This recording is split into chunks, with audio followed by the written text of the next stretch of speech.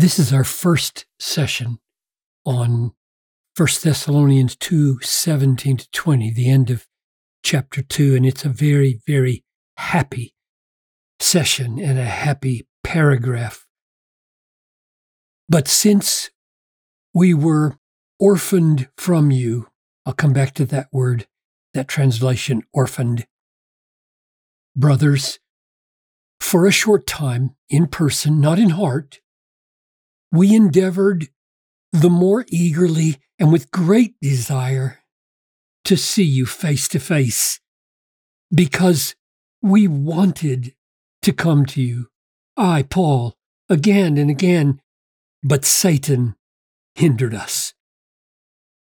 For what is our hope or joy or crown of boasting before our Lord Jesus at his coming? Is it not you? For you are our glory and joy. So we're going to focus on that next time.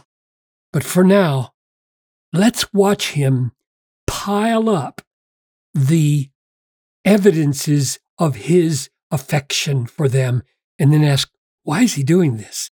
Father, I pray that one of the effects of this time together over Paul's lavish affection for these people would make us more affectionate towards fellow believers. I pray this in Jesus' name. Amen. Since we were orphaned, now it's usually translated torn from you or cut off from you, but the word really is orphanizo. It's orphaned. And it's not meant to be taken too literally because he follows it immediately with brothers, which would be very odd. The picture is one of Paul drawing attention to himself as a child who loves the Thessalonians with the kind of affection that he would feel if they had just died. Isn't that what being orphaned means? My parents just died and left me without anybody. That's a very strong statement to say, that's how affectionately desirous of you we are. Remember, he has already said in verse 7, we were gentle among you like a nursing mother. And in verse 11, you know how like a father with his children we exhorted each one of you. And now he's saying, and we're like your children and you're our brothers. In other words, he's using every possible relational connection in a family to draw out the reality of his affections for them. It really is quite remarkable. Let's count them, or I'm just going to circle them. So that draws attention to his childlike desire for them, the way an orphan child would desire his parents. Brothers draws attention to that filial relationship. For a short time, we were separated from you in person, not in heart. So he's saying, even though bodily we're separated, my heart is still with you. We endeavored to see you face to face. So this is a strong word for earnestness. We endeavored, and then he adds eagerly or strongly we endeavored. And then he adds with great desire. And then he adds because we wanted to come to you. And then isn't it interesting that he intrudes upon the we? So he's been saying we here, right? We. And now he breaks in and says, I'm not just using the word we as a kind of cloak to hide my mild affections. And it's really Silvanus and Timothy who want to come to you, and I'm just going along for the ride. No, he says, I, Paul, I'm talking about my heart and my affections for you. And then he says, again and again.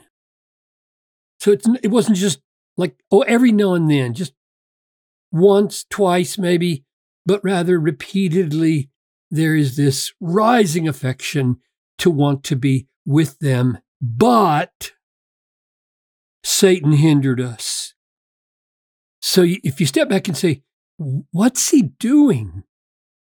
What he's doing is saying, I don't want you to think that my absence from you and my failure to return to you as a baby church that needs upbuilding, even though I've sent fellow workers back to you, I don't want you to think that my distance from you is owing to lack of affection for you.